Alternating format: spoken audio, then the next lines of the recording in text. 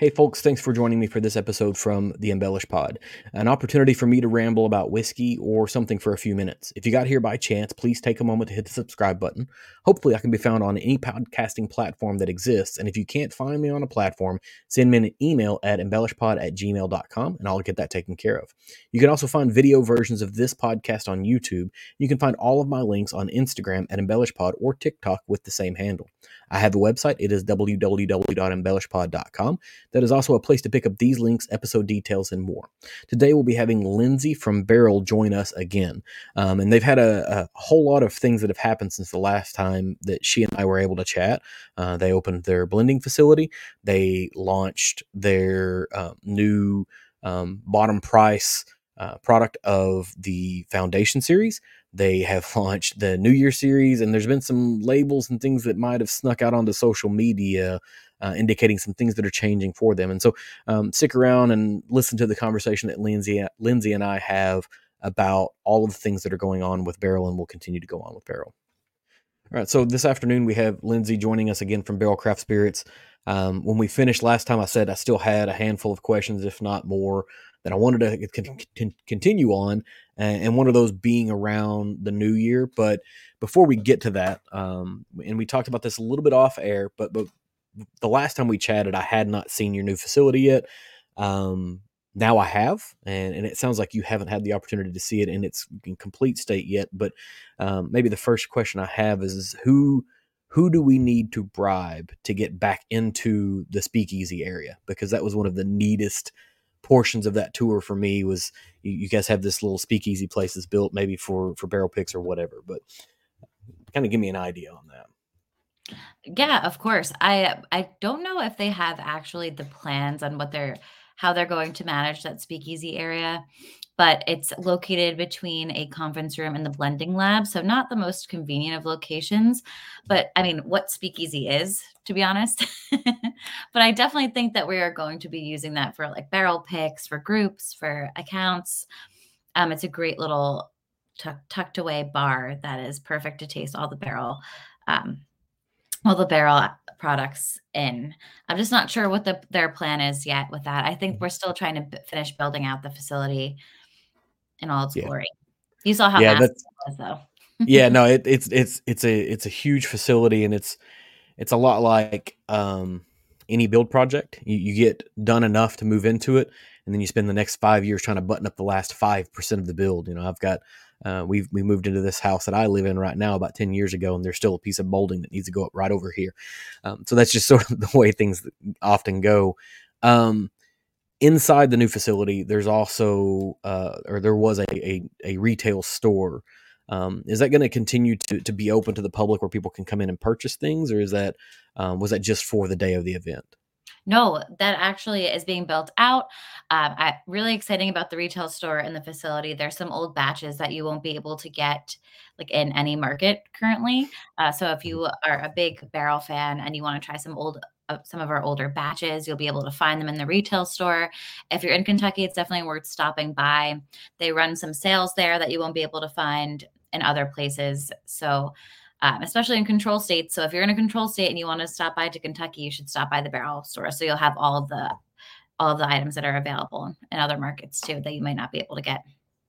Well, and you already stole my next question because I was going to say, are you guys going to put out any old batches in the retail shop like everybody else does? And you are. So that's now it becomes a thing that everybody puts on their checklist of things to do when they're in Louisville, proper doing whiskey tours. It's, we need to stop by the retail shop and see what's sitting on the shelf there because you might be able to sneak into some stuff.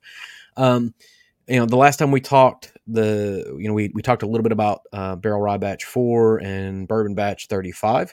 Those subsequently have been put on Fred Minnick's Top 100, and whiskey people can kind of go one way or the other with Fred and some of his opinions. But at the end of the day, it's a pretty significant achievement. What does that do for you as an employee for the brand? That kind of recognition. It's amazing. I mean, we've consistently been on Fred Minnick's best of lists since I started working at the company 3 years ago. I mean, when Seagrass won number two whiskey of the year with his pick, we sold out of all of our distributors. So there's definitely a following there. I think the fact that we have our batches on the list now, just as a testament to what Barrell has been doing for 10 years. I mean, batch 35 is our 35th batch. We started the company with batch 1. I think the batches keep getting better as we like learn how to blend better. And I think like over the last decade, we've like perfected blending. Batch 35 is really well balanced. It's a blend of like 6 to 13-year-old bourbons from Indiana, Kentucky, and Tennessee. It's built on a 6 to 8-year-old blend of like high rye bourbons with some 8-year-olds that has like butterscotch and cherry notes blended into it. So you get that on the mid palate, and then some 13-year-old Tennessee stuff to round it out. But it's a really well balanced, like high rye, still kind of rich and savory style bourbon. And then rye batch 4, I am a rye girl. I'm just a big fan of rye, like Mhm. generally, always. The rye is really great. It's an Indiana, Kentucky, Tennessee, and Canadian blend. So 5 to 14-year-old blend. Obviously, the older stuff is going to be some of that Canadian, but there's a bunch of 10-year Indiana, so that 95.5 mash bill that like kind of is the base of that blend. And then some younger Kentucky and Tennessee and Indiana rye blended in and then finished with some 14-year-old Canadian. So you get all that stuff, that good stuff from the American rye, like that spice, that kind of like sweetness, a little bit of a richness to it. But then you get that green apple and brightness from the Canadian rye. Just really pretty, well balanced, elegant rye whiskey. I think the rye is going to do better than the bourbon, but like maybe that's just because I like rye better than bourbon. But the rye is fantastic. It's probably one of my favorite releases this year that we've released. Mhm. So if you've been sleeping on the rye, you should definitely go out and get rye batch 4. We haven't released a rye since 2020, and that's when I started with the company. And I was a big fan of rye batch 3. We were really focusing on developing seagrass, so we kind of took a pause on that. So I was really excited when the rye batch 4 came out. Yeah, and I'll agree with the blend of batch 4.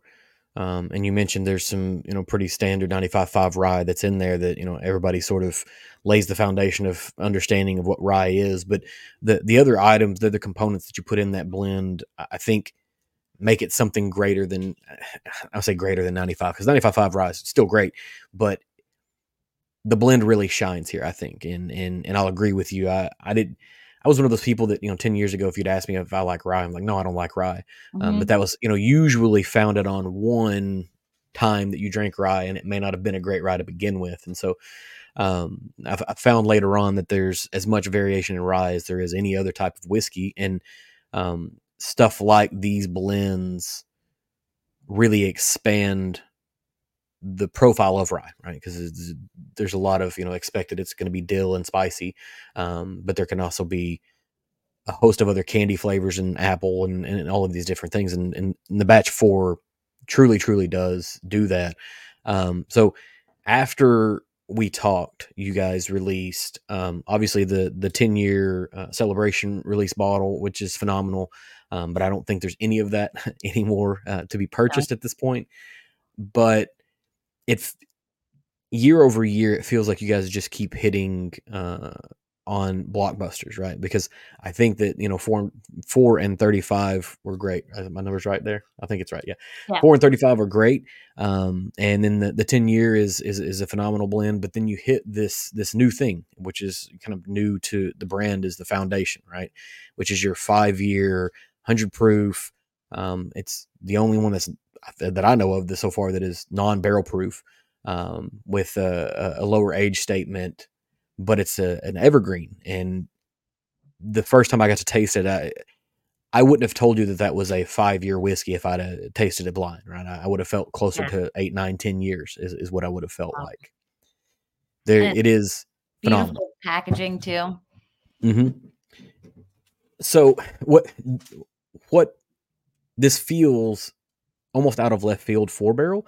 What puts you in the position where you're like, hey, we want to not put out this like a crazy blend. We want something that's standard, that's evergreen, that's 5 years, that's 100 proof. Like, where does this diversion or divergence come from? I think what I've learned at Barrel over the last 3 years is that never say never, right? Like, there's always, like, this room for innovation and for something new to come out.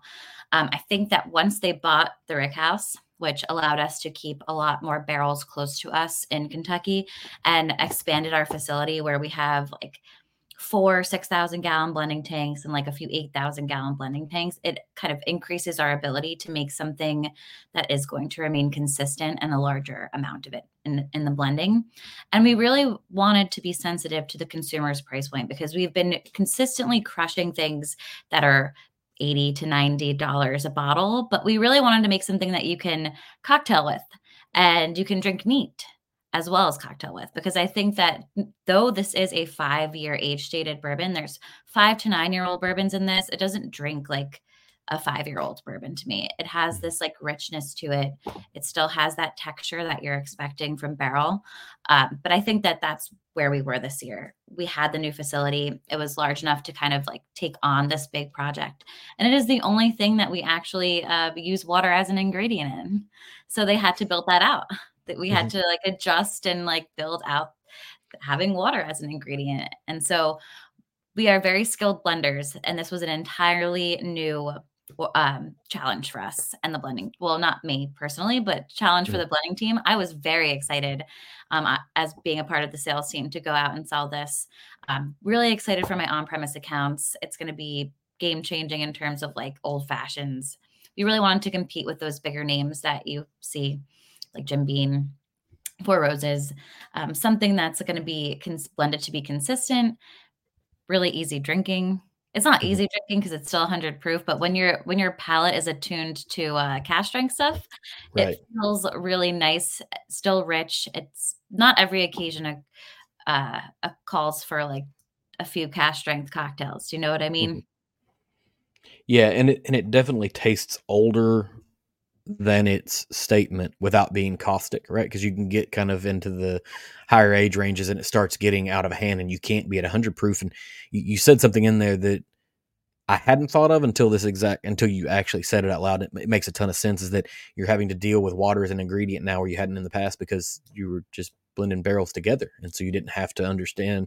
And maybe you do after you've put your blend together. You want to see how your blend, holds up to a drop of water here or there. But this is a different creature where you're adding water into a blend that you've already created, and you got to deal with the exothermic reaction. There's a whole host of things that kind of go into play there, and I could geek out on that for a while, but I think the piece that is the most interesting to me, at least here recently, is there's been a lot of conversation in the whiskey marketplace around pricing and price point adjustments, because we're seeing, you know, most whiskey prices are inflating a little bit, and it's meeting just standard inflation that happens in the North American marketplace, but um, you guys had, what you could see maybe is like 4 price tiers, and now you've added a fifth one, but your fifth one was added on the bottom end, whereas everybody else may be going premium.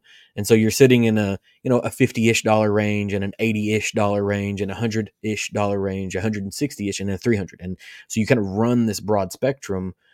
Um, do you make these decisions because you see there's a place for 54? Is it exactly what you're saying? Like, I want to, have something for the on-premise sales, or tap into a new market, or is this a trend you see happening in all of whiskey, where everybody's going to have to start, identifying that lower tier for themselves?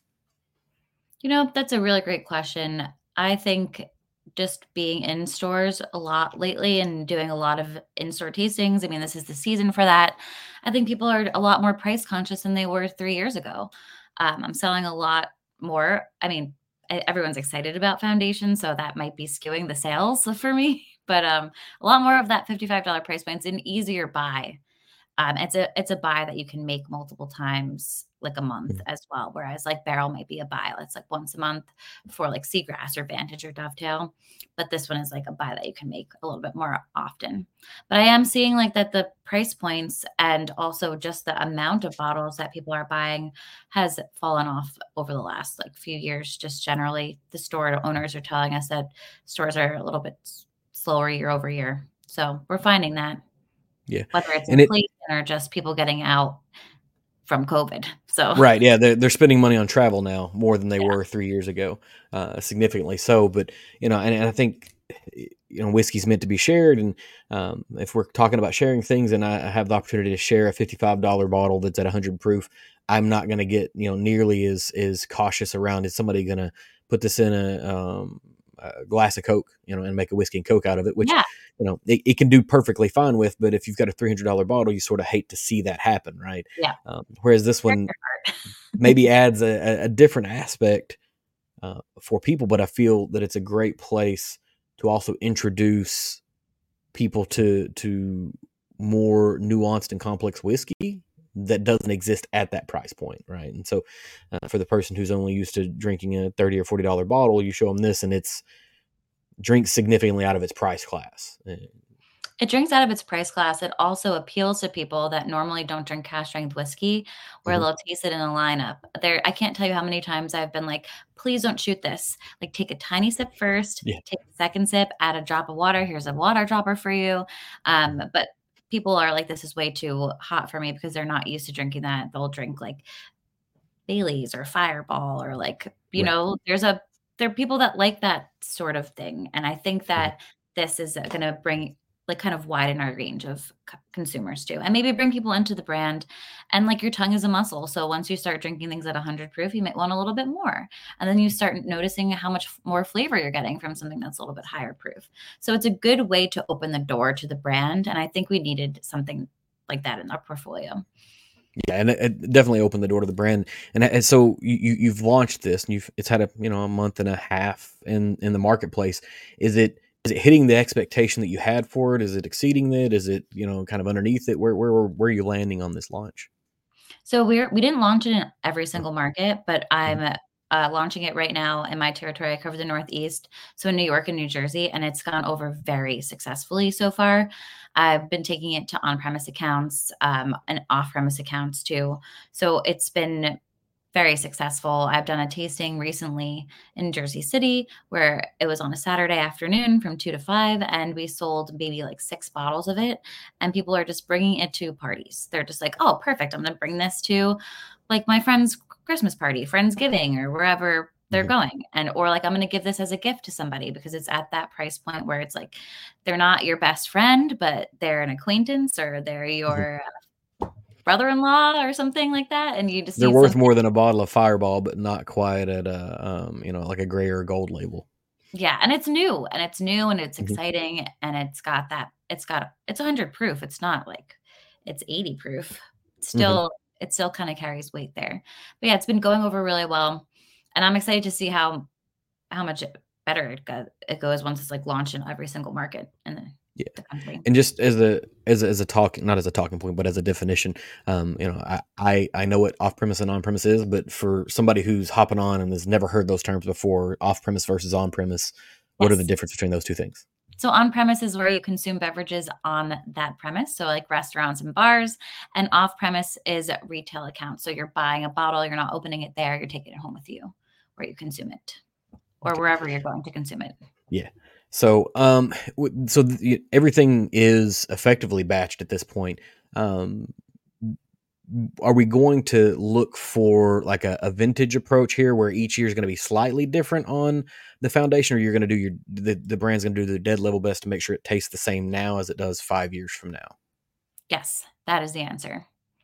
The latter. So we are blending this for consistency. It's not going to Hmm. be batched like Vantage Seagrass or Dovetail.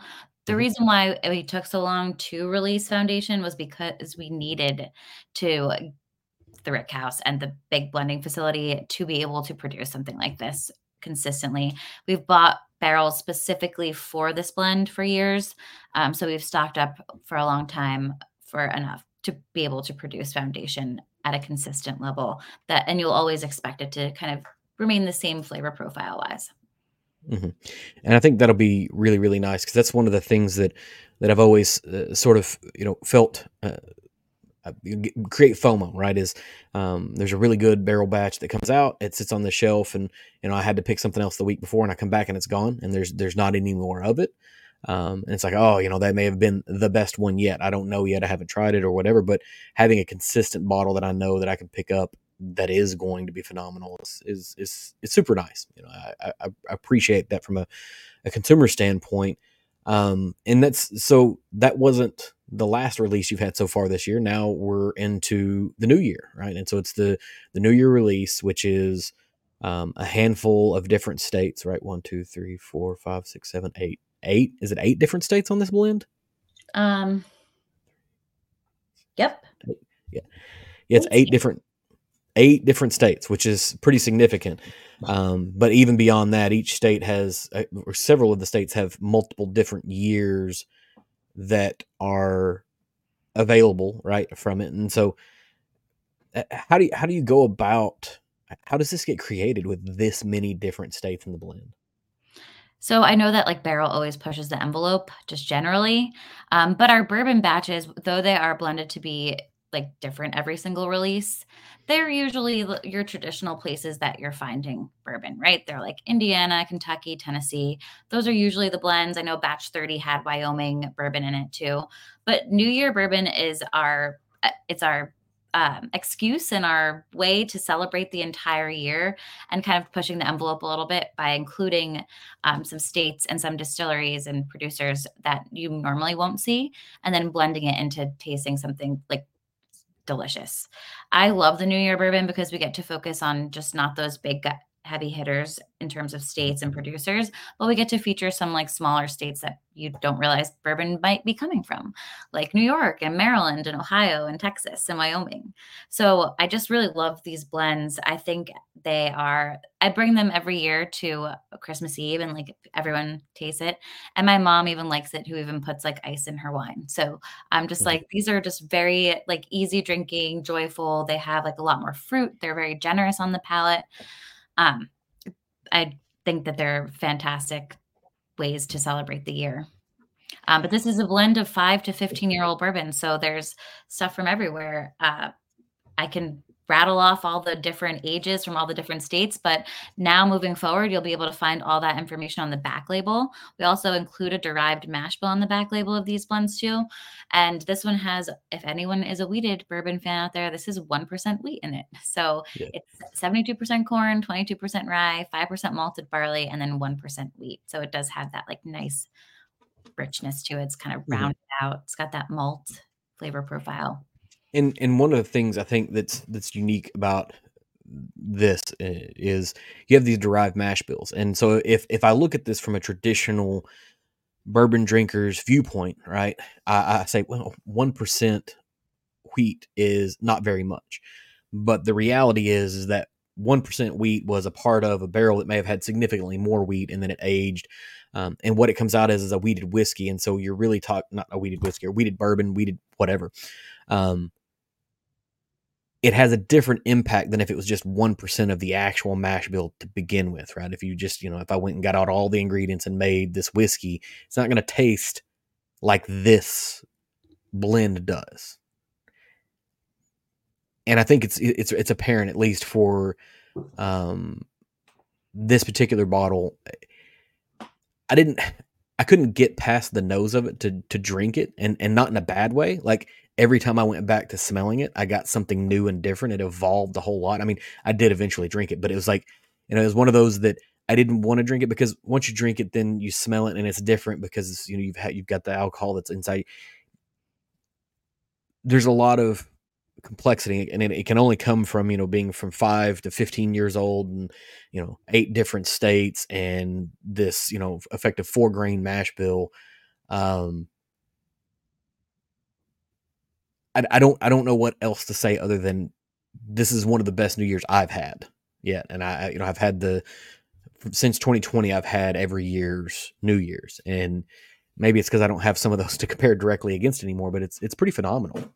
Yeah, I like this year a lot. I get a lot of that cinnamon and like that apple cider and that all of those like fall flavors that you Mhm. usually get, like holiday flavors. I really think they capture it in the new year bourbon. It's not like sweet by any means, but you do get like some of that like snickerdoodle and cinnamon. So I just really do appreciate the blends every year. And we only make about 1,800 cases of it. So it's a very limited run. Um, Really, it's like an allocated bourbon too, so that's why I and, also and, and it smells and tastes like an allocated bourbon as well. That's where I'm sitting. I've been a little bit of a barrel fan for a while, and it just sort of seems to increase year over year as you put out new things, whether it's Armida or Seagrass or the Foundation or the Amberana or the Tale of Two Casks, which I'm nursing the very small amount that's left in my bottle of that because it's probably the most interesting whiskey I've had in years at this point. Um, you guys are achieving this by blending a lot of different things. And one of the things that I came across, Vine Pair marks your master blender as the master blender of the year, right? And it's got to be pretty phenomenal, or pretty impactful. Can you Yeah, talk a little Nick bit about your Christensen blender? is fantastic. We have a blending team, so there's 3 people on the blending team. You have Trip Stimson, who is our chief whiskey scientist, Nick Christensen, who is our blender, and she manages all the blending operations, and then Joe Beatrice, who's our founder. So there's 3 completely different palettes that go into this, but Nick is so detail-oriented. She is fantastic. She's so patient. She walks you through all the processes. She kind of explains to me how, like, nuanced blending is because you can have this you can blend like in the small scale blending lab, think things are going to work, and then when you blend it large, like in it's angry for a while. It needs some time to kind of integrate and adjust. So she'll like start tasting. So when we say sometimes foundation, it's finished in those barrel, not foundation, Vantage, for instance, is finished in the barrels from anywhere from 2 to 12 months, is because you don't really know until something is not angry anymore when they're starting to integrate with each other. And there's a component blends that go into larger blends. And I didn't know like everything was so layered together. So it just there's a lot of that goes behind it, a lot of detail, a lot of tasting. And Nick has a lot of integrity, which I really respect. She always tastes everything blind. She really strives to keep her palate really honest. And I think that you can tell with the blends that we've been coming out with over the last few years since Nick joined the team. But she is just phenomenal, and we're really lucky to have her, and everyone else on the team too. Yeah. Yeah, I mean, you don't get to this point without a fantastic team. And I know while we were at the event on site back in September, at this point, that was that long ago now. Joe had sort of joked like, "Hey, he's on the blending team, but he's really there." Is like they've already decided, and they kick it over to him, and he's like, "Yeah, this is good." Like that's the mark that he's sort of giving now. I imagine he's probably soft playing his role a little bit, um, but whatever comes out, obviously he's been around this for a while, right? He's been around because he's part of the founding team of this. Um, there's different, ages of I don't know what the term I'm looking for is here. Levels of experience, I guess. Maybe there's different levels of experience here between Trip, between Dro, and between Nick. And when you make a decision by committee, sometimes you can come to a greater decision than you can as an individual, I guess is what I'm really getting at, is that the teamwork really does become a key function of the success of this. And you have like different palettes, right? So everyone has a different opinion. At least you have 3 people. So when you have like the vote that kind of it's either 2 versus 1, it's all 3, it's 1 versus 3. You know what I mean? You have that deciding factor in there. So you need 3 to kind of balance it out. And sometimes things that Trip likes, Joe and Nick disagree on, or sometimes things that Joe like, Trip and Nick disagree on. So there's a tiebreaker in that like trifecta there. So, I've got a handful more questions, but I did want to ask: is there anything we should be looking at in the new year, not in the new year whiskey, but in the new year that Barrel might be doing that we can keep our eyes on? Yeah, totally. I know we're working on something that we don't even know about yet, but Mhm. we're going to structure our release schedule so that there's 2 batches that come out and then 2 cask finish bourbons that come out. So like we had the cask finish bourbon finished in Amberana and the cask finish bourbon finished in a Tale of Two Islands barrels, you should expect sometime in the spring uh, I know it was released on Coming Whiskey on Instagram. So if anyone follows that, you'll see that label out there. But it's going to be a Mizunara finish, a cask finish Mhm. bourbon. And those are, we only do about 2,000 cases of each of those cask finish bourbons. So once it's gone, it's kind of gone. We might release it in a few years, but there's going to be years in between our releases. And there's not any promises that that finish will come out again. But Yep. you should expect that in the spring, and that's the only one that I know about, and then batch 36, obviously, but I just don't know when the other ones will be coming out, but expect them to, or what they will be, but expect them to there to be a fall release, maybe a summer release. You'll have a new year, 2025. Mhm. And it seems, Coming Whiskey has a really good knack for like spoiling the surprise for some folks, and he's got a really growing population of people. And I'll admit, I did see that. I absolutely saw that come across, and I was like, I need to mark this in because Mizunara is a really, really unique finish, and you don't see it almost at all in bourbon. And it has a lot to do with the wood and how you can get access to that type of wood. Um, are you able to talk about how you guys got access to Mizunara or no? I'm not sure if I'm able to talk about it. I just don't they haven't told us how they Okay. have. I know that we bought the barrels, Hmm. so and that they're very expensive. Yeah. So and they're really hard to find. But and we do finish some of our bourbon in Mizunara already for the Vantage, Hmm. so that's an ongoing release. Some bourbon is finished in the Mizunara, and now we're gonna be coming out with I'm really excited about this release because I'm curious to see what that is like just Hmm. in pure Mizunara barrels and not toasted American and French oak. So I think the cask finish series is going to teach me a lot about just wood and teach every consumer about wood and how the wood finishes affect the bourbon. And that's straight up in the whiskey geeks, and we talked about this offline. But you guys are developing a really nurturing relationship between whiskey geeks and content creators and yourselves, and doing stuff like this just makes it even worse. Like we're all super attached to this because we want to know all of the different wood, how it's going to impact whiskey. We want to know about Amberana. We want to know about Hungarian oak, and we want to know about Mizunara, any new wood that comes up, like, oh, I wonder what whiskey tastes like out of that thing. So we're always going to be there for it. I know, Mizunara is a difficult wood to deal with because it can be super leaky and it's super expensive to get. And they don't regularly harvest Mizunara because it's really, really old trees before they get to that point. And so that's when I saw it pop into the Vantage, I was like, okay, that makes sense as a component of a blend because maybe you can't get enough to do a full release of it. But then a year later, we see it pop up on Coming Whiskey's page. Um, it's an eager.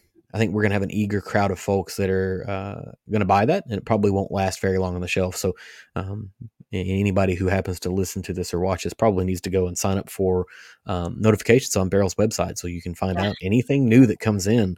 Yes, sign up for our Because newsletter. It goes out. yeah, the newsletters are regular and they are informative. I will say that I've been following them since before we ever did an interview, and it's a great way to pick up these things. So New Year has hit most markets at this point. Well, I think all Yep. markets at this point. Vantage, not Vantage, sorry, Foundation is rolling out still across the United States. Um, what does distribution look like? I guess can I buy this from the website? Is on premise versus on premise? We already covered a little bit, but what are my options to buy this? Buy Foundation. anything? Hmm. So I'm not entirely sure what other states it's going to be rolled out in, but I know it's gonna we've been working on rolling it out. It should be rolled out everywhere by January 1st, though. So it should Hmm. be at at least by the end of February, you should be able to find it on all of our open markets and all of our states. I know control states, it takes a little bit of time to approve it and stuff. So just give us a little bit of time next year. I think by February we should be having it in all of the open markets. So And I got a notification the other day from a friend of mine that was traveling in a state that I'm not going to say out loud because I don't want anybody to start looking, but there may be a bottle of an infinite barrel sitting on a shelf somewhere in a retail space that he's going back to pick up for me. And so I'm super excited about that because it's not something that's readily still available, and it's a project that we talked about last time. Um, I guess is there anything else specific that you want to jump into? Because I can go back to the new year. I want to talk about the new year and the number of states and how these things kind of play out. But I want to make sure we cover anything that you needed to cover. well, if you're talking about, like, releases that we're no longer going to be blending, Mhm. Infinite Barrel, but also Armida, Mhm. sadly, which is one of my favorite things. Actually, when I interviewed for the job, I went over Armida as one of the items that in my interview that I was excited about. But we are not having any plans to blend Armida again in the Mhm. foreseeable future. So if you find it on a shelf, grab it, pick it up. It is one of my favorites. It's a blend of Indiana and Tennessee bourbon finished in Sicilian Amaro, Jamaican rum, and pear brandy. But just so everyone knows, probably not going to release that next year, and whatever is out there at this Mhm. point. Well, so I'm gonna have to cut that out because I don't want anybody to know that I'm gonna go buy them myself, so that way I have a longer supply of it, right? It's like a Um, retired Beanie Baby at this point, you know? exactly. Yes, it becomes the Beanie Baby collection, but hopefully this whiskey will fare far better than Beanie Babies did over time because they didn't end up super well. So if I look at the list of states that are on this bottle, and this is maybe a weird question, are they in any specific order? Right. So how do these get arranged? Is it just design, or is there like some reasoning behind it? I have no idea. That's a great question. I don't know if they're doing it in it's clear that they're not doing it in alphabetical order. Hmm.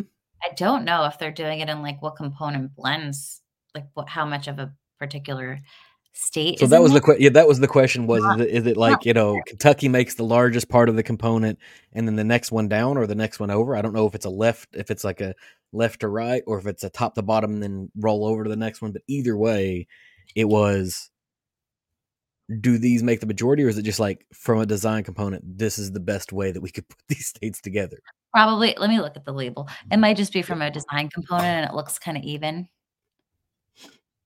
Yeah, maybe a design component. I'm honestly not I know that we fought to get transparency on the labels, and Mhm, we all agreed that, like, we should definitely have be transparent, but we also are mhm, transparent to a certain level. We don't want people replicating the proprietary blends.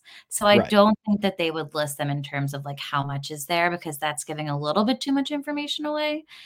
mhm. Um, yeah, so I don't think that there is probably a rhyme or reason, but I will find that question out for our next one if there's a rhyme or reason to, like, the order of how they're listed on the back label. Yeah, I'm and really I excited hadn't that pa they're listed on the back label, though. That's, like, incredible to me that we have all those age statements. It makes my job easier. I used to have to, like, sit there with note cards and memorize, like, all the stuff that was in the blends, Mhm. so going forward, I could just flip the bottle around and be like, "Hey." Yeah, and the risk is this, and I don't say that risk is the right term there, but as soon as you put certain states on the label, people start having some preconceived notions, and this is the thing that I think that you guys have done.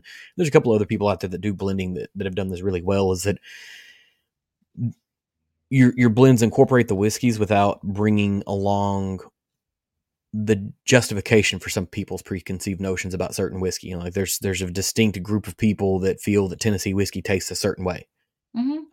but that way does not show up in your blend in their mindset. And so I think that's the risk and the reward at this point, is being able to showcase these whiskeys and say, nah, it's really not what you think it is. Does that make sense? Yeah, totally. I think everyone comes into I mean, stereotypes exist for a reason. Things Mhm, could people have preconceived notions of things, but I think what Barrel does is kind of I mean, people are like, "Oh, I hate this type of flavor," and a mhm, chef can make a dish with that ingredient in it, and it doesn't emphasize that particular type of flavor. I mean, if you're talking about Tennessee, I grew up on Flintstone vitamins. I can definitely taste when things are, like, a little bit mineral I was scarred by those growing up. mhm, And so I don't like that flavor profile, but I don't think that you can taste it in the majority of our batches, and people will insist that just because it says Tennessee, it's from Dickel, but I don't we work with 50 different yep, more than 50 different distilleries from around the country, like, it's not that's not the only one we work with from Tennessee. So, I think making assumptions doesn't do anyone any favors, and I don't think that it's necessarily about the components that we're putting into these blends. We're putting in so many different components, sometimes as much as a barrel, sometimes as much as a 750 bottle mhm, in a 4,000 to 6,000 gallon blend to kind of change the flavor profile. So if you're going to tell me that a 750 bottle of Dickel in a 6,000 gallon blend you're going to taste, like I'll give you an award. These blends are not about what's going into them. They're about what they taste like afterwards. But it's interesting and nerdy to know what is going into them because it's fun. Like, that's a fun part of the blend. mhm. But we're blending for flavor profile. We're not blending to be like, "This is what this does to this blend." Like, we are blending to get a flavor profile. And I think that's what Joe's role is, right? Joe will task someone with the task of like blending for a certain flavor profile or saying that he wants something like that. And he will make sure it comes out that way. Because for instance, with Seagrass, he gave the task of he wanted a rye, he wanted it to have 3 finishes, and he wanted it to taste like how seagrass tastes, like fruity, floral, bright, refreshing, something that you would drink in the summertime. And it took like 2 years or like almost 2 years to blend that and figure out the blend, and it became my favorite whiskey that we've ever put out, besides probably Rye Batch 4, because I Mhm. just like blends of rye. So, Right. Yeah. I mean, rye blends. grass And malt, but you made a really good point in there when you said, if people feel like they can taste, one bottle in a 6,000 gallon blend, they should get an award. Honestly, they should probably get a job at that point, because I think they're probably even beating like computer analysis of whiskey at that point, being able to say, "Oh no, I know exactly where this came from." Um, it, some of this, when I look at the states on these lists, I now have to start like googling where could it be from, like Maryland, like what distilleries are in Maryland that you could possibly be getting whiskey from, and um, it may be shedding some light on other distilleries, whether it's intentional or not, that are making quality whiskey that people should be paying attention to, because Kentucky, Indiana, Tennessee, we can all kind of stack hands on knowing who those might be, but you get into Maryland, you get into Wyoming, to New York to a certain degree, although I think New York's getting a whole lot more recognition in the whiskey game in the last 6 months year than maybe prior to that. And then Texas has its own reputation in and of itself. But now I'm trying to figure out, like, where in Maryland is whiskey coming from? I enjoy that, I think. yeah, and it's fun, and sometimes we're getting stuff from distilleries that maybe don't release a bourbon, and they sell their bourbon barrels, like, it's it's fair you can or we buy them from brokers, like, instead of Hmm. distilleries, like, so you never know exactly, but I think that what I really like about Barrell, though, since the beginning when I first started working for them is that they're transparent about where things are coming from. They say where it's distilled. Yes, we're from Kentucky. We're based in Louisville and we're bottle and blend everything there. So the art does happen there, but the distillation happens other places. And it's nice to know that there's like at least a little bit of provenance to where the barrels are coming from listed on the back label. So, In provenance, there's a whole host of these French wine terms that are coming into play into whiskey, and I really like it because there's not an English equivalent for the idea of provenance. And the same thing with cuvee, or I talked to a guy in Ireland yesterday about some of this, but it's nice to the transparency is appreciated from the consumer's viewpoint as well, I think, and I think that's you see some rewarding from that. And I had the opportunity last week. I hosted a blind tasting for a group of people with a really mixed level of experience with whiskey, and what we really did was just on the legality of whiskey, and we spent a good portion of time talking about the difference between produced by, bottled by, and distilled by, because you have a lot of brands that will say produced by or bottled by, um, but they never really indicate where it's distilled. And a lot of yep. times it's because they're sourcing their whiskey from somewhere else, and whether it be because they've got a NDA or some other reason they can't say who they bought it from, they're still not being transparent that they specifically didn't do it. And a lot of times you can put 3 or 4 distinctly different bottles on the countertop and say, "Let's taste these," and they're all the exact same distillery that made it, but there's no indication. And so, do you think there's any appetite or interest for pushing for more transparency from a legal standpoint within the state of Kentucky or the federal government at this point, or do you just say we're going to do what we're going to do, and maybe the market dictates everybody else has to? That's a loaded question, to be honest. I think that people should be I think there should be transparency on the labels. Um, I think the pendulum swings both ways, right? I mean, when Mhm. Dovetail came out, they wanted us to consider to categorize it as something on this to be on the same shelf as like Fireball would be with the TTB because it Mhm. was finished in different casks. Now there's so many brands that are coming out that are finishing things in different things that you're just like, there's a cask for that. So I definitely think that there needs to be guardrails and regulations, and I think that there should be a push for transparency, but I don't want that push to be so limiting that it hinders Mhm. innovation. Because you see this in, like, bringing it back to wine, but you see this with like wine where it's like, could be like in Italy, for instance, like DOCG, DOC, you have to follow certain rules. In France, AOC, you have to follow certain rules, but it limits innovation and creativity in a certain way because, like, you know, that at least that wine is going to be classic, varietally correct, and have quality. But there should be, maybe we should like adopt that into whiskey, where like if you want to be considered a certain type of whiskey, like you have to follow certain rules. And if you want to exist outside those rules, you can, and it could be still considered a whiskey, but like not on the same level. Like maybe Mhm. that could work because like there needs to be some guardrails though. It's getting a little out of hand out there. Yeah, It's like because the craft I've beer seen world. like strawberry toast finished whiskey, and that's not that's not a real thing. And I understand that they're finding a barrel that had some strawberry brandy that nobody's ever going to drink, and they age it in that, and they've got a toasted barrel, so now they've got strawberry toast is the name of it, but it can be really really misleading. Whereas you guys are giving a brand and then brand name, right? So Dovetail is a really really good example. It's the brand name is Dovetail, and then you say this is what we're finished in. Right, these are the types of casks that exist. Instead of trying to blueberry brandy or some other thing that's not real, but It's then I like have to craft caution myself. beer. What's It's like that? it's like the craft beer world. Like it just like got a little bit out of hand, okay? Like I Hmm. really loved the craft beer world for a while, and then like all the lactose and like I don't know, just got like way too way too much.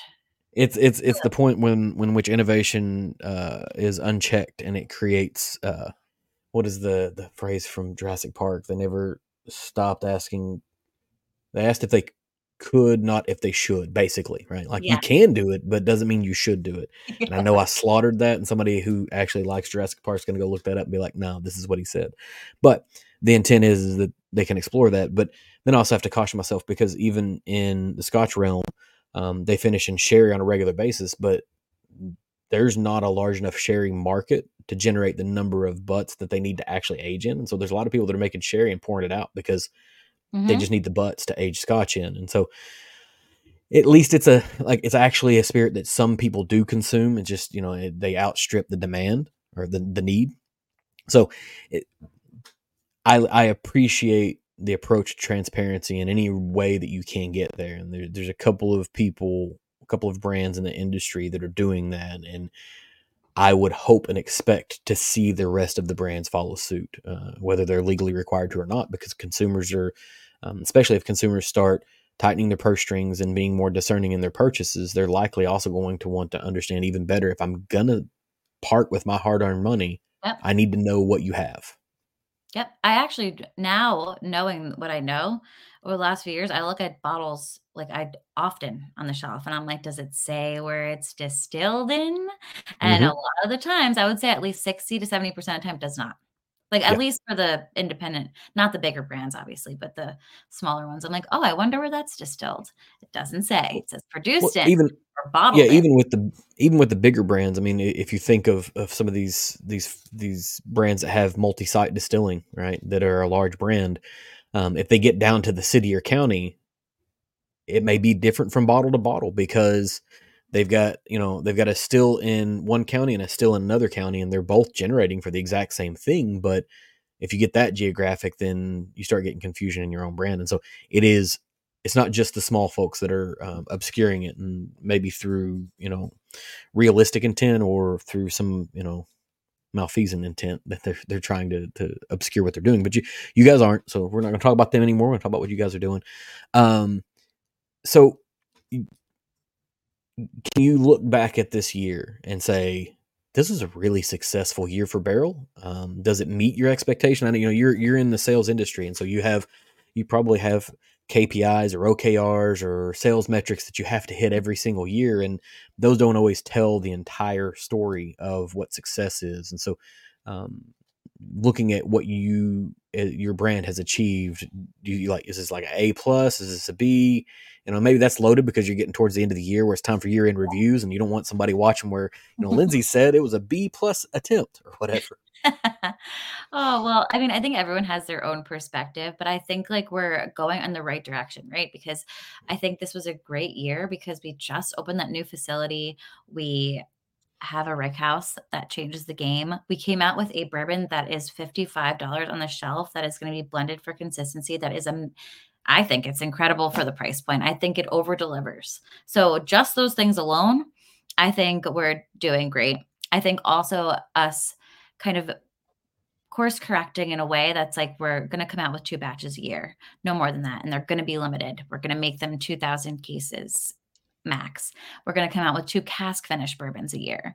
We're going to start kind of consolidating our core portfolio and our release schedule so people know what to expect and when to expect it instead of just like throwing everything out into the market just because the market wants it. And I think next year is going to be an even better year too. So I think we're starting to like kind of fill in to what we are now 10 years later. I think we've learned our lessons, and I think this was a successful year. We're just growing at a pace that is honestly beautiful to see over the course of the last 3 years that I worked here. Yeah, and it feels like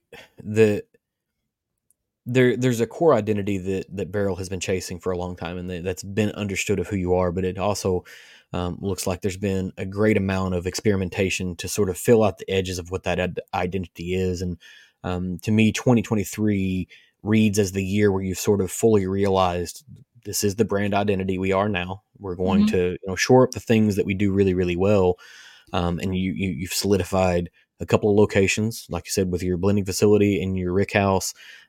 You've adjusted prices. You've entered into new pricing markets. You've done a host of things that show a high degree of maturity from a brand that is only 10 years old. And I think the scariest thing for me as a consumer is the risk of being purchased by somebody much, much larger, right? Because this is also a growing trend that happens, is that a brand sits around for about 10 years and they build themselves into a really successful engine. And then the Diageos and Camparis of the world show up with, a bucket of money and say, "Hey, we would like to buy you." And I mean, it's business. Business is business, but then there are concerns from the consumer standpoint that come along. But I would agree, wildly successful year. I do want to go back to one question. So you've got the retail facility at the blending facility. If I show up over there, is there an opportunity to do tours at this point, or is that was just a like open house? We did a tour, and now we're going to shut it back down. We're going to do retail sales. I honestly don't know like what the Mm-hmm. plan is right now. No, because they're still building out some parts of the facility so that they just don't have the team to be able to like host people there Mm-hmm. currently. And like just it's been we opened it in September. It's the end of the year. I don't know if when that is going to be if you show up for a tour, but I just know you can show up to buy bottles for sure. I don't know about the tours though. Gotcha. I don't know when that's gonna change either. Hopefully sometime next year, but I'm not sure. So, But if you sign up for the email, you'll find out when it happens, yeah, exactly. The right? newsletter. Go on Yeah. barrelbourbon.com, sign up for our newsletter. It's actually a very, very good newsletter. It's very Yeah, informative. no, it's not like I'm not one that's much for newsletters, but it is because sometimes it's a whole lot of fluff and not a lot of information, but it feels very intentionally put together, Yes. which most everything you guys do, it's very intentionally put together with useful information, the appropriate kind of marketing stuff, and then understanding what's happening with and around the brand. And there's been a couple times where something will come out and I'll read it in the newsletter, and then I reach out to Aaron. I'm like, "Hey, what about this?" And he's like, "Oh yeah, hey, here's this thing," right? And so it's pretty in real time. Um, I Almost appreciate. too real time because Yeah, people are sometimes it like, is. "Hey, Yeah, if you get this ahead of those item guys. still hasn't hit." Like our distributor, sometimes the item is like still inbounding, and Mhm. then all the accounts are like, "I want this now," and they're like, "2 more weeks," and they're like, "Hey, can you not release the newsletter yet?" We're like, "Nope, sorry, be Yeah, fast." so just tell the retailer that they need to press upon their local representatives to eliminate the 3-tier system, and then you can get it to them faster, right? Yeah, yeah, definitely. That'd be a lot. easier. It would But be I quicker. I don't know. love our Easier, here. maybe not, because it adds more logistics into your world. We would need But to hire a bunch of more people. yeah. Um, so I really, really appreciate the time that you've given me this afternoon. If there's anything else that you want to talk about, you tell me right now, and we'll go that direction. But if not, um, I was just super thankful for the opportunity.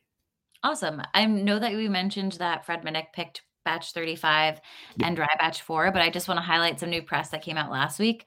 So batch 35 was at number 11 in Whiskey Advocate's top 20 exciting whiskeys of 2023.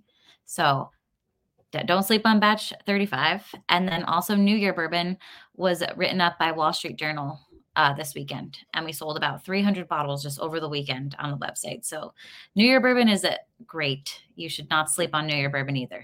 So You're exactly right, and this is what I get. I had work travel all last week, and so I have not been able to keep up with any of my information. So I'm trying to run off of stuff, and I didn't even like I the batch 35 news that made sense to me. Like I'd heard that one and just forgot it, but I didn't hear about the Wall Street Journal stuff for New Year. That's yeah, it's because it's hiding behind a paywall sometimes, you know? right. Well, I mean, it usually gets shared amongst the whiskey nerds. Somebody will get access to it and they'll screenshot a page and send it around. And I hadn't come across that yet, but that is some phenomenal recognition. And I'd say they got it right. Sometimes the larger publications that aren't spirits based can make some real wild guesses as to what's good. They're right on this one. So, who at the distillery or in the brand? Sorry, who in the brand has the obsession with outer space? Joe. Joe Okay. Beatrice. Yeah. Okay. Because whenever we were in there, I was walking through and I was looking at some of the names that are on the bottles in the blending facility, right? And so they're all like constellations or stars or planets or whatever. And there's like Pollux and I was like, okay, so I'm putting this in my brain. I'm coming back and asking this question. Like Yeah. somebody is a space nerd, and I appreciate it thoroughly. Well, Stellum, all of our single barrels are organized like based on mash bill and flavor profile, but they're organized into lots of barrels that Mhm. correlate with like clusters of stars. So like clusters of barrels, clusters of stars, or Yep. constellations. So that's why there's like Pollux, Leo, uh, Cygnus. There was like Serpens for Rye. So they're all. Joe loved space and nerded out with the constellations and likes astrology and astronomy. So kind of bring that into naming different clusters of barrels. Yeah, and I knew it was around the stellum, but I was not trying to ask. I didn't want to ask specifically about stellum because stellum's a whole other series of conversation. But I noticed that they were all on the stellum bottles. But I was like, I enjoy this, and I was talking to David from Whiskey My Wedding Ring. He noticed the same thing because he's the same degree of nerdy as well. He's like, "What's this about?" I don't know, but I'm gonna ask. Yeah, I love that too about Joe with the stars and the Yeah, constellations I think it's a very smart way of like organizing. I mean, it makes sense. It barrels and absolutely makes sense. goes together. You're just like, right, these are going over here, and those are labeled Pollux, and these are going over Mhm. here, and those are labeled Leo, and they're entirely different flavor profiles. So when we're pulling for blends, we'll like pull from Mhm. these and pull from these. Um, they're all different. So sell them single barrels, all available. You can get your own named Perseus, Pollux, Leo, whatever you'd like. Those are MGP though. Sell them Mhm. single barrels. MGP 75-21-4, and then the Rise are 95-5. When we did the very first one, I developed every question I could around Barrel or Stellum or anything that was involved. Um, so, in feel free to not answer this, but it seems like in the last few months I've heard less out of Stellum than maybe this time last year. Yeah. And sometimes that happens with a brand whenever they're considering a relaunch or a new initiative or something. Was this in deference to the foundation release or just by the nature of the way Stellan built its brand? So I think with Selim, I think we're still like finding our footing with Selim, but we're moving Selim into more of a custom blend and single barrel brand. So instead of blending Selim bourbon and Selim rye, we're going to be blending custom blends for like we did one for Whole Foods this year, some anyone that wants to order like more than 100 cases of Mhm. 12. Like, so if you are a group or restaurant group or you have national accounts and you want to blend something like that on that scale, we definitely will do a private blend for you. And then we also have single barrels always available. So that's where you're seeing like the Pollux and the Perseus. So we're kind of pivoting Stellum into custom blend and single barrel. It's like our custom brand. So you can buy 5-year-old, 5 to actually like 6 and change year old MGP at this point. That's 75, 21 4, and then 95 5 for the rye mash bill. But those might change. We might get different barrels in there. But if you want a single barrel and you want it to retail for $55 on the shelf, I would go with Stellum. And they're all cash strength, so they're not 100 proof like foundation, Mhm. but they're truly single barrels. And we're not going to be blending until it's like a bigger custom blend. So we're pivoting away from that. And then we were able to use a lot of those barrels to develop foundation. And we thought that foundation was a little bit more important for the market. Mhm. And so just Stellum came about, you guys have the Barrel brand, and Stellum just sort of kind of pops up. Is this a result of having a quantity of barrels that might not fit into whatever your current blending effort is, and you wanted a way to kind of get rid of them? Or is this like an intentional, we're going to have Barrel and we're going to have Stellum and we're doing something specific with Stellum? I think the latter, to be honest. Mhm. I think we thought we wanted to do something different with Stellum than actually happened. But we realized that we would prefer to use those barrels into like barrel blends. Like even Mhm. Stellum bourbon and Stellum rye, those core blends, they were just as good as a barrel batch. Maybe like having mostly younger whiskeys in them. I know the Stellum bourbon had 4 to 16-year-old bourbons in it. We definitely wanted to use some of the older stock to blend into barrel instead of Mhm. just continuing to kind of launch the Stellum line. But Okay. Yeah, and so having a secondary line can be a distraction for some people, and I think about some brands that are in Tennessee or almost in Ohio that are in this state that have ran the dual brand approach, and one can ultimately become a distraction for the other.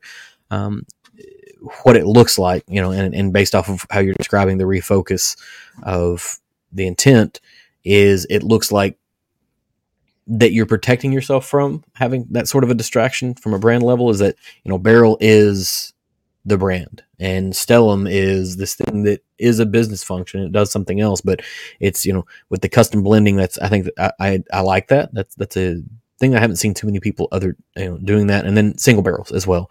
And that's the thing that I still see a pretty good quantity of floating around is the single barrels. But there was the Equinox and the Fibonacci and the Hunter's Moon and all of these things that sort of came out of what it felt like nowhere, right? And I'll tell you, my initial concern was that Stellum was going to be the new thing and that Barrel was going to go away, and that didn't happen, right? So we're all happy, all the nerds rejoiced, um, but it's sort of an interesting experiment, I think.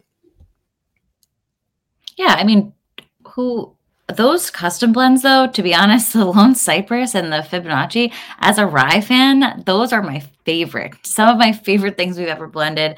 I love the Lone Cypress. Like if you can find a bottle of that, like whatever's out there is out there at this point. We're not blending it again. But if you could find a bottle, I would pick one up. They are fantastic blends. I Mhm. just think that when you have a $90 bottle of Stellum versus a $90 bottle of Barrel, it's like competing against the same price point. Mhm. We tried something and we blended really great whiskey. And sometimes you pivot. Yeah. And I'm not there behind the doors making the decisions and kind of understanding why the decisions are being made. I'm out here selling the whiskey, so I get to taste people on it and taste consumers on the whiskey. And anyone that I tasted on Lone Cypress bought Lone Cypress in. It's very, very good. And those Hunter's Moon too, Hunter's Moon and Equinox, those bourbons are fantastic. They're just blends of straight bourbon that are done in a smaller scale than a barrel bourbon batch. So I would say it's like a quarter of the size of a barrel bourbon batch. So limited releases on those.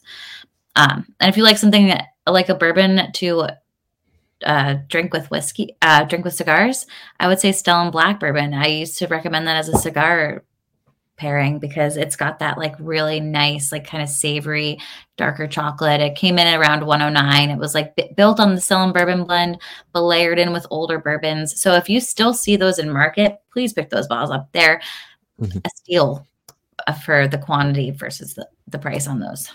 But So what kind of cigar should I be pairing with this? Like, so it sounds like you know a little bit about cigars. Am I looking for like a dark cigar or a light cigar? Like what kind of cigar should I be after?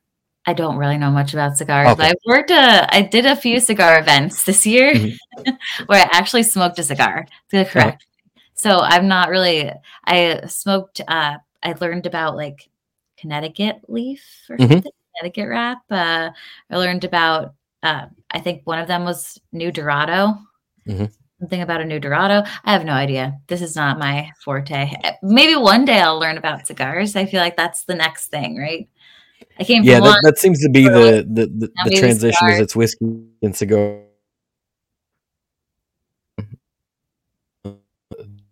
They're pairing whiskey and pizza, and they're not wrong because I've yet to be at a whiskey event where pizza didn't eventually show up. Right, so Yep. that's about how it usually goes. Um, Yeah, I just did a seminar in Jersey where we tasted through at least six whiskeys, and then I had some stuff in the bag for anyone that wanted to taste other stuff. And then all of a sudden, six pizzas walked through the door. So you're not wrong. so if you're putting together a tasting with a pairing, what do you usually do? Like for a restaurant or Just in general, Lindsay's hosting people at her house. She's doing a whiskey tasting. What's your pairing to go with the whiskey, or does it vary by whiskey? it probably varies by whiskey, but I think like especially with the cash strength whiskey, something a little, I want to include something a little bit heartier. So like I think pork belly pairs really well with like some richer style whiskeys. I think even just like with seagrass too, which is got those fruit and floral notes, like you can pair that with like a lighter course, like a salad with some of something fatty in it though, or like cheese or burrata, like seagrass can kind of cut through the fat of that. Short ribs we've done with steaks, we've done lamb. So even like a fish dish that has like a nice, like richer style broth, like tomato and like something that's like heavier in style, like a cioppino, I feel like you could pair with some of the whiskeys. I wouldn't do like something really light because I think the whiskey would just like completely overpair it. But Mhm. sometimes, like as long as you have a piece of protein, but it's really the accompaniments that kind of pair with the whiskey and the fat in the dish. Yeah, we absolutely should have started with this because I'm like making notes over here of what I need to be eating with my whiskey now because um, it's more rare for me to just drink whiskey than it is to drink whiskey while a meal or appetizers or a cocktail party or whatever.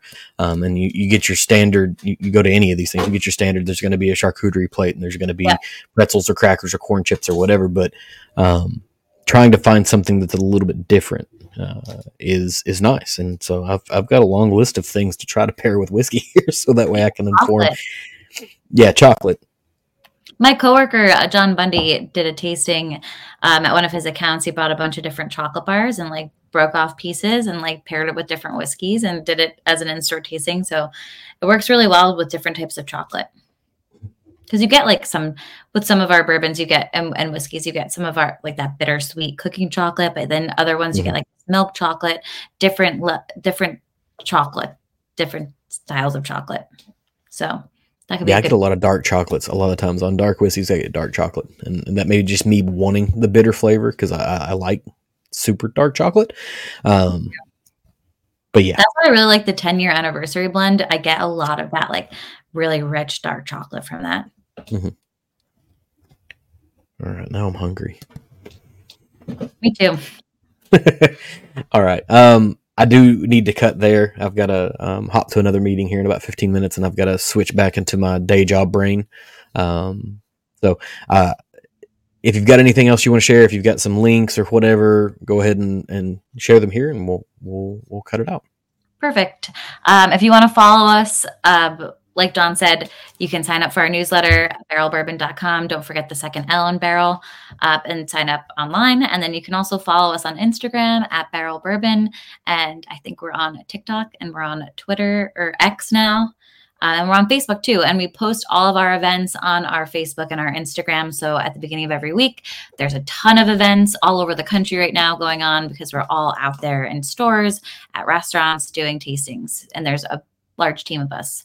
So please stop by, say hi at the events. We'd love to know that you listen to John.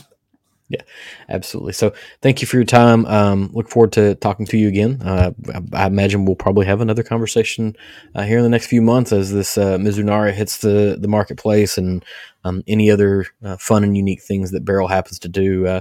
I've said it a bunch of times, and I can absolutely be accused of being a shill for Barrell bourbon and Barrell craft spirit specifically, because I really, really do enjoy everything that you guys do. And I appreciate the time that you take to come and sit down and chat with me. Of course. Thank you so much for everything that you do for our brand. And I hope you enjoy the bourbons this holiday season too. Thanks for tuning in to this offering from the Embellish Podcast. If you enjoyed this, please leave me a review on whatever platform that you have to be consuming this on. Leave a comment if possible. Hit me up on social media on TikTok or Instagram using Embellish Pod. Give me a follow so you can keep up with what's going on here. I can be found at www.embellishpod.com with all of my links, accounts, contact details, and more. Thanks for stopping by.